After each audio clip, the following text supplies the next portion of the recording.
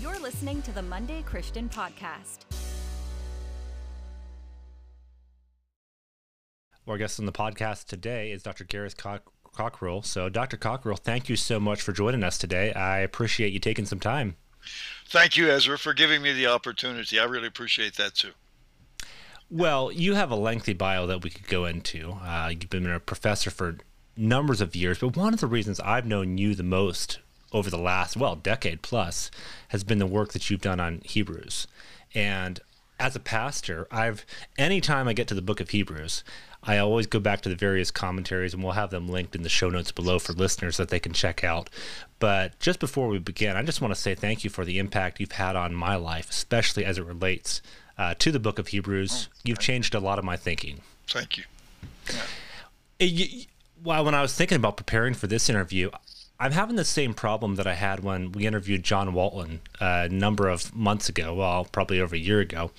You've written so much, and it's kind of hard to know where to start, but I'm kind of curious, for listeners that might not be familiar with you, take us back in time. How did you first come to faith in Christ? What did your early Christian journey look like? Well, Ezra, I probably gave my heart to Jesus sometime about when I was 6 years old, but just before I turned 15. It was in a big tent meeting. It was actually at a Wesleyan Church General Conference in Houghton, New York. I told Jesus that night, I wanted him to have all of me, and I wanted him to give me all of him that he would. And he took me that night for my word. And it's been, there's lots of ups and downs since then. That's for sure. But my life really changed. I became really interested in studying the Bible. And to start with, I didn't know any better. Didn't have any more than I'd come kneel down in my bed after school and open up my Bible and open up Clark's commentary, and I'd read the Bible and I'd read the commentary. At the same time, I just got this passion for the world mission of the church. And so my denomination at the time would send out a big sheet of paper with pictures of all the missionaries on it. And the Ladies Missionary Society would cut them out and hand them out to people for prayer partners. Well, I put the sheet up on my wall to pray for them. And so as a teenager then, I had this passion for the world mission of the church and this deep desire to study God's word, to know him better. And I began to, from the beginning, I wanted to study it in Greek and Hebrew. That fascinated me, to be able to study it in its original language. So I began to look at catalogs of institutions, the courses they offered, and so forth. But it became a real passion of my life, and it's all so. Studying God's word was so much a part of my own growth in the Lord. I started carrying my Bible to school. This was a secular high school in Northern Virginia. Started the Navigator's topical memory system, carrying my little cards with me. There were a few of us in the Youth for Christ Club who did those kind of things, but it just became a passion for me. And then when I look back on my life, the Lord has been so good to me because he's allowed me to fulfill both of those passions. I've been able to study and teach the Word of God and get into its original languages and try to understand it, and he allowed me to be a missionary as well. So in Sierra Leone, that is, to go to Sierra Leone, and so to serve in Sierra Leone. And so how many years were you over there? 9. What was that like? What was it like? Yeah. Well, that's hard to describe. It's a very significant time in my life. It was a great privilege to be there and share the gospel, and to learn from Christians who were there, to get another perspective on life. See people with a different set of values and learn from them. So it really shaped everything I do in so many ways. It's kind of interesting because it feels like sometimes if people just get into the Bible, but they don't have multiple life experiences, right, in different cultures, different contexts, sometimes they only read the Bible through one lens. Yeah, it kind of feels like that, and you get that slant when they speak. And so I'm sure being exposed to different cultures, such as you were, how did that change your approach to Scripture, if any? How did that change you? Well, it makes you reminds you that you really need to listen to Scripture on its own and not through your own perspective, and it reminds you that also you can begin to listen from another cultural point of view. Um, One way it really impacted me is when I first went there to teach. I was Bible teacher and chaplain in a boys' high school, about 400 and some boys. And Ezra, the first 6 weeks or so I taught, this is not a hyperbole. Nobody learned anything. Nothing. Nothing. And because I wasn't onto their way of learning, I was trying to get them to think and all this kind of stuff, where they're used to rote memory and to concrete things. And so I had to totally change the way I taught. It was like, you either got to make a change or go home. This isn't working.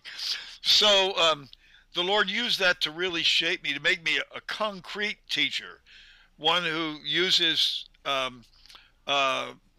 images, graphic kind of things, and so forth. But it also made me audience sensitive, so that in all my teaching, I'm reading a class as I teach, because that was programmed into me to start with. I mean, there are lots of specific things I could tell you I learned from Africa. They're concerned and respect for people, a sense of community. They naturally, without thinking, excel us in those kind of things. And it's fascinating because you get both the deep aspect, but then also the aspect of touching people where they're at. Right? It feels like sometimes people go very deep in the Word of God, but they only know how to just kind of process it within the four walls of their house, right? But I was even thinking, so you were very kind, sent over a copy of a couple books. One of them was Yesterday, Today, and Forever. You've written a commentary on the Book of Hebrews, which I want to chat about for the New International Commentary Series. That's technical, lots of technical language in there, but it's pretty practical as well. This one, though, is more of a if you will, devotional base that helps everyday people get into Hebrews for themselves. I wonder if you would have written a book like this without your experiences that you just shared about. It's kind of fascinating to me because you use imagery very well, and I just say that because I feel like there's people that are listening to this where God maybe has them in different seasons of their life, and they're kind of wondering, I wonder why God has me here. But sometimes it's only in retrospect that we kind of see, how he's using all of that in the context. I'm convinced that God has you where you are at a particular time for that purpose, for being there. He has you there to serve, and you're there to do what you're supposed to do. But he's also using it to prepare you for what comes next. Yeah. So it's not that you're waiting for what God is going to do in the future. No, what you're doing right now is what he wants you to do. But he uses it to prepare. I was 68 years old before I finished that commentary. And I don't regret that, because I had lived, of all my life experience, and I had lived with the book of Hebrews for all those years at a very detailed level. I hesitate to use the word academic, but I could use that word because, yes, at a very academic level, reading all the commentaries on it, all the stuff on it in the original text of Greek and so forth. But it's my insight into it was well seasoned, and so I really don't. I could have written the commentary technically much earlier in my life, but I couldn't have written that commentary earlier in my life. That's a fascinating comparison there. I've thought about this. Okay, so you're speaking to two younger guys here. I remember one, I think it was Tim Keller, he said something like this. He said, you shouldn't write a book before the age of 40 or something like to that effect. And his general point was sometimes we have the information, but we're not, as you said, seasoned enough. How do you know if you're ready to start sharing more? I really don't. You just have to listen to the Lord on that one. Yeah. And you are ready to start sharing more. There's always something you can share. There's always, there's always something God would have you do. Your more mature work may come later on. You're more insightful, but there's always, as you're walking with the Lord, there's always some sharing. Another aspect of the commentary was, I don't separate I never come to the Bible purely as an academic. It's never separated from me. The Bible is God's word, and whenever I approach it in that way. No matter how deeply academic I'm going into it with all the Greek and Hebrew and reading all the commentators and all this kind of stuff, I'm there to listen for what God has to say. And when I started writing the commentary on Hebrews, I put all of the traditional interpretations aside at in a way that I knew of, and I really, of course, I have my own predisposition, but I really submitted myself to the text and said, Lord, I want you to show me. I'm going to study this academically to the best of my ability, but I'm depending on you to show me what's here. And writing the commentary itself, it was a 10-year process. It absorbed a good bit of my time for 10 years. But it was also an exercise in spiritual growth and going deeper in the Word of God.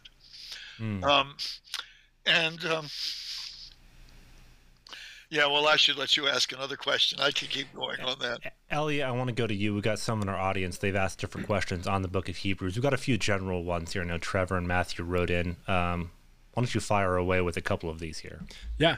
So we've been going through Hebrews on the Monday Christian Devotional, and so these are some of the questions that come out of that, and these are some maybe easy ones or some softballs, and then maybe some deeper ones, so you can answer however you'd like. But Trevor asks, who do you think wrote the book of Hebrews? Well, whenever anybody finds you've written a commentary on Hebrews, that's almost the first question they will ask. And the truth is, nobody knows. And that's just the way it is. We don't know for sure. And if you look at how I approach that in my commentary, this is the way I approach it. I look at the various options that people have suggested. Probably the best one is Apollos, but we have no ancient tradition that associates Apollos with Hebrews. Nobody suggested it before Martin Luther. So, but the benefit is in the different suggestions is when you say, well, maybe Apollos wrote it, here's some reasons why, or maybe Luke wrote it, here's some reasons why, or maybe Paul wrote it, here's some reasons why. When you look at those different options, what it does for you is help to emphasize certain aspects of the book of Hebrews, helps you to look at it from a particular point of view. And that, in my judgment, is the value of talking about authorship. But there's one commentary, it's a good commentary. The guy spent his whole introduction of almost 90 pages arguing that Apollos was the author, but then said, I won't name it because it is a good commentary, and then said, but since we can't be sure of this, I'm not going to use it in interpreting in my commentary. Well, why did you talk about it for 90 pages then? Yeah. So that's the way. I will tell you this. I don't know the man's name, and I do believe it's a man because of various things he says there. I don't know the man's name, but I feel like I know him. I've lived with his book so long and so deeply that if you put him in a lineup and had him speak theology, I think I could pick him out. The imagery you use, you talk about the Sinai picture, the pilgrimage picture, the high priest picture. Help people understand if you're reading the book of Hebrews and you're trying to figure out how to piece it together. Give us the overview of that, and how do you help just an everyday Christian kind of understand what's the main message of Hebrew? What's it trying to convey? Okay, well, you've got two or three weighty questions there, Ezra. I think I better parse them apart a little bit. Those three pictures. The writer really, I believe those three pictures lie behind Hebrews. The writer pictures us, Christians, believers, the church, as parallel to Israel in the wilderness between Sinai and the promised land. So we're on pilgrimage. We got to persevere till we get there. But Sinai, God spoke to them at Sinai. God has now spoken in one who is Son, fulfilling what he spoke at Sinai. So in one sense, that is parallel with them. God spoke in Sinai. God is now spoken in the Son. And all that Moses in chapter 3, 1-6, Moses was was faithful in God's house as a servant, as a witness to things that were to be spoken. And those things that are to be spoken are what God has now spoken in his Son. And it's all the central part of Hebrews about how he fulfills the old covenant and the priesthood. All right, so God spoke at Sinai, they're on pilgrimage. God spoke in the Son, we're on pilgrimage. We're bound for the promised land. And that imagery lies behind the book. We're encouraged to persevere. And that's very helpful in understanding what is going on. Ultimately, the writer of Hebrews believes there's one people of God, and those who lived before Christ and those who come after are all saved by him. And the ultimate promised land, even for those who stood at Sinai, was not physical Canaan. The ultimate promised land for them is the same as it is for us.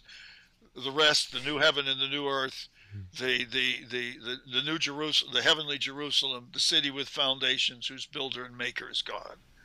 We've seen different pastors in recent years kind of almost basically say, lay the Old Testament aside, right? Just focus on the New Testament. Let's get to Jesus, get to the good stuff, and kind of lay the other stuff aside. I would say I've been around a number of Christians that kind of have the same approach as well, where it's kind of like, okay, let's move on, again, get to the good stuff.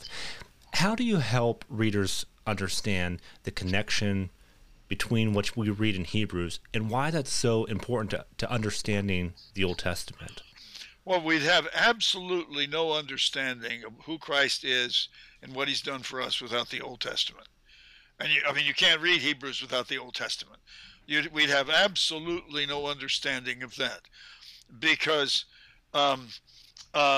Christ is the fulfillment of what God did at Sinai, and we understand him. How we understand him. Okay, you're pushing me into a suggested question later on. I don't know if I should go into how the Old and New Testament fit together or not. We're going to cover that next week. But I guess just circling back to that point, I think sometimes people, when they get to a book like Hebrews and they see all these Old Testament references, their eyes just kind of glaze over and they say, okay, all right, okay, I'll skip over this part about Melchizedek. Oh, but here's a verse about Jesus, and I like this part. And so we kind of highlight those parts we like, and then skip over those parts that relate to the Old Testament. You can't understand any verse about Jesus in Hebrews without the Old Testament.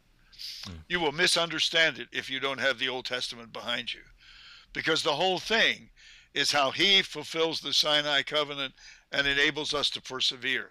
The main message of Hebrews is the encouragement for us to persevere in faithful obedience through the sufficiency of our high priest Jesus Christ. We draw near to God through him to find the grace and the mercy of forgiveness and the grace for holy living, to persevere until the end. That's the whole message of Hebrews, and the whole Hebrews, Christ in Hebrews is totally understood in terms of the Old Testament. There are three main. This maybe gets in a little bit. You keep pushing me over the boundary into next week's podcast. But there are three. There are three particular images in Hebrews. First of all, Christ has given the all-sufficient sacrifice that atones for sin, that cleanses from sin, that delivers from sin. The imagery of Hebrews is very much cleansing. It's approaching God in the temple in the most holy place, so that we can come into the presence of God. That's understood in terms of the Day of Atonement sacrifice in the Old Testament. Secondly, because he has given that all-sufficient sacrifice, he has also taken the curse of the old covenant upon himself and established a new covenant whereby our hearts are transformed and we're able to live in God's presence. So he becomes not only the all-sufficient sacrifice, but the mediator and guarantor of the old covenant. And also, because he has atoned for sin, that is also a sacrifice of high priestly consecration. He has dealt with sin, so now he enters heaven on our behalf to take his seat at God's right hand is the all-sufficient high priest who brings us into God's presence. All three of those, all-sufficient sacrifice, mediator and guarantor of the old covenant, all-sufficient high priest at God's right hand. All of those are only comprehensible in terms of the Old Testament and the Sinai covenant. Yeah, it's fascinating. So, okay, Viola, she writes in, she says I don't understand Melchizedek, so it's obviously a common reference in Hebrews. And I thought it was fitting. You have a blog. Is it From Mangoes to Melchizedek? Is that correct? That's correct. and so I thought, well, you're a fitting person to ask on this. And I ask it again, kind of through this lens. The average Christian, a lot of times, they get to a name like Melchizedek and they think, okay, what in the world does this have to do with my faith? How does this relate to me? So help us out here. When a reader gets to a word like Melchizedek in Hebrews, what's the deeper truth there that if they do a little bit more studying, that all of a sudden this passage can come to life in a new way? Well, if they will read what I have to say, not even in the commentary, but in this book you mentioned, Yesterday, Today, and Forever, it'll give it to them in a fairly concrete form. Let me start with Melchizedek in the Old Testament. What is Melchizedek's function in Genesis? If you go back and look at Genesis 14 carefully, Abraham has gone and delivered Lot from the 5 kings, because Lot has gone to live in Sodom. He has compromised the faith by going to live in Sodom. He's been taken away as a captive, and Abraham delivers him. The king of Sodom is there, and Melchizedek, king of righteousness, Melchizedek, the king of Salem, is there, and they are counter to each other. The king of Sodom says, "Give me the people and keep the goods." In other words, I'll make you rich.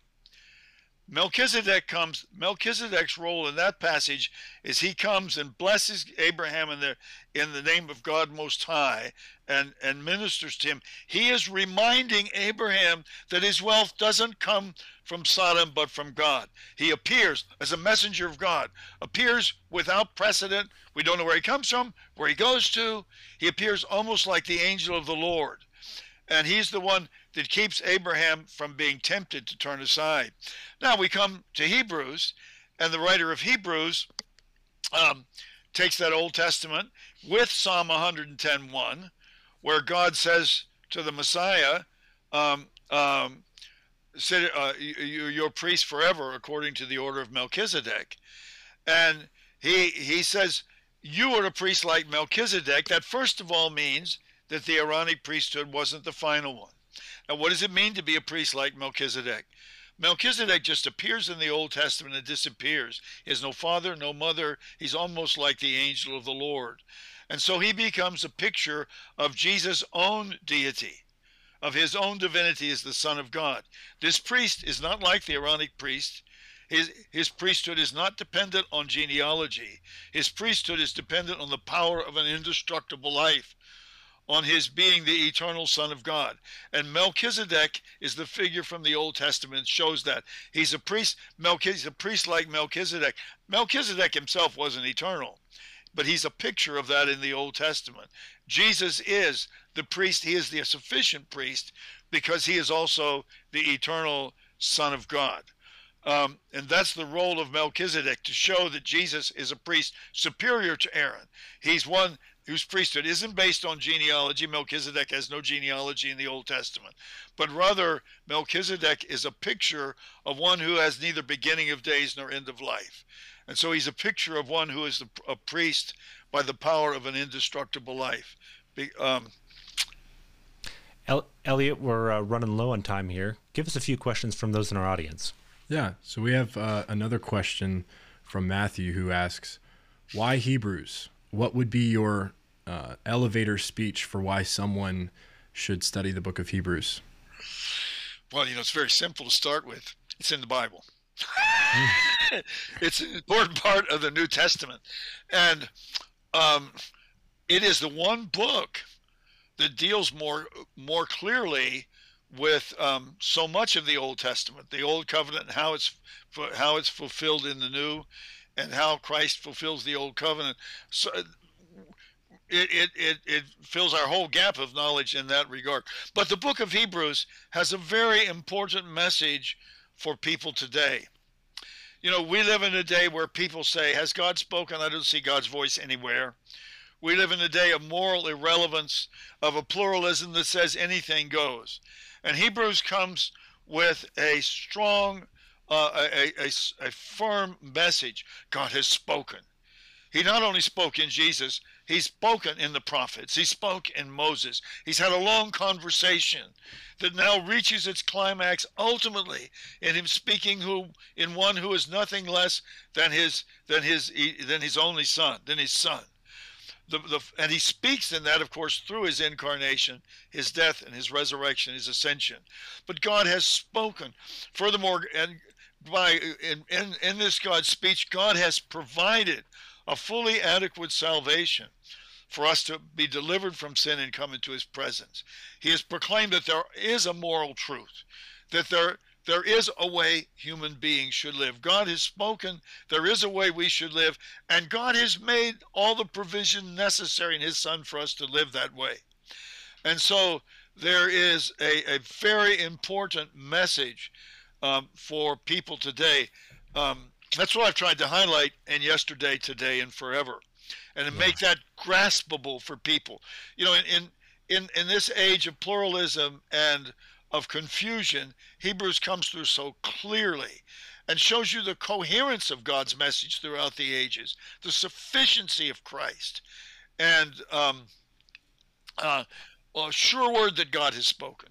In a way, it connects back to what you talked about earlier, you know, that tent meeting that you went to as a kid, right? It's all of a sudden like the God of Scriptures, you know, leaps into your life, and you all of a sudden experience that. And you know, talk to the person, just maybe in closing, that, I don't know, maybe they experienced God as a kid, but maybe they're in their 20s or 30s now, and it just feels like it's been so long since they've had an encounter with the living God, and life, busyness, distraction, all those things. What would you say to a person like that? What should they do? Where should they do next? It's hard to know without talking to the person directly. If there's sin in their life, they need to repent. That is certainly important. But they need a real engagement with the Word of God. You know, the Bible is not just information. The Bible is God's Word. It's where He meets us.